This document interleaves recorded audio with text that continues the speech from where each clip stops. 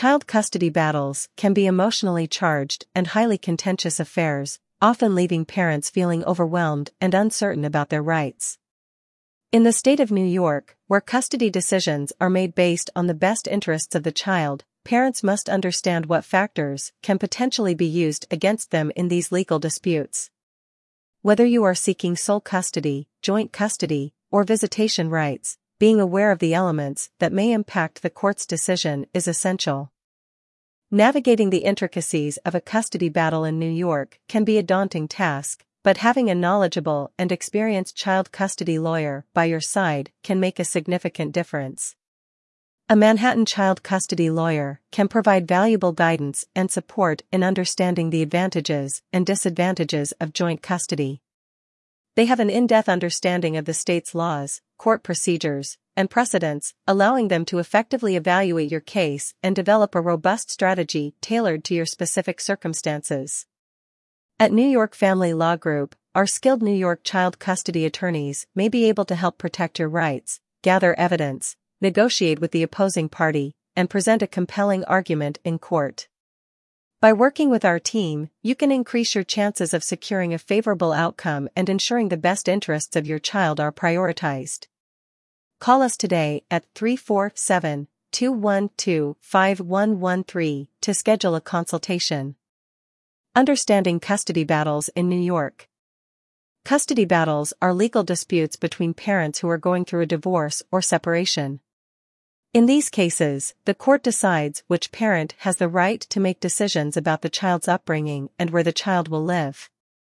In New York, child custody issues are a complex area of the law. This article aims to provide an overview of custody battles in New York, including the types of custody that may be awarded, criteria for determining custody, and common factors judges consider. Types of child custody in New York. There are two main types of custody in New York: legal custody and physical custody. Legal custody refers to the right and responsibility to make decisions about a child's well-being, including matters related to education, religion, and medical care. Physical custody, on the other hand, refers to where a child lives and who is responsible for meeting the child's day-to-day needs. Legal custody can be further divided into two categories: sole legal custody and joint legal custody. If a parent has sole legal custody, they have the exclusive right to make decisions about their child's well-being. Joint legal custody, on the other hand, means that both parents have an equal right to make decisions for their children. This latter category often requires both parents to communicate and cooperate in order to reach a consensus in decision-making. Similarly, physical custody can be divided into two categories: sole physical custody and joint physical custody. In cases where one parent is awarded sole physical custody, the child will primarily live with that parent, and the other parent may be granted visitation rights. Joint physical custody, sometimes referred to as shared custody, allows for the child to spend significant time living with both parents, often on a set schedule. Visitation rights are the time the non-custodial parent spends with the child. Visitation can be supervised or unsupervised, depending on the circumstances.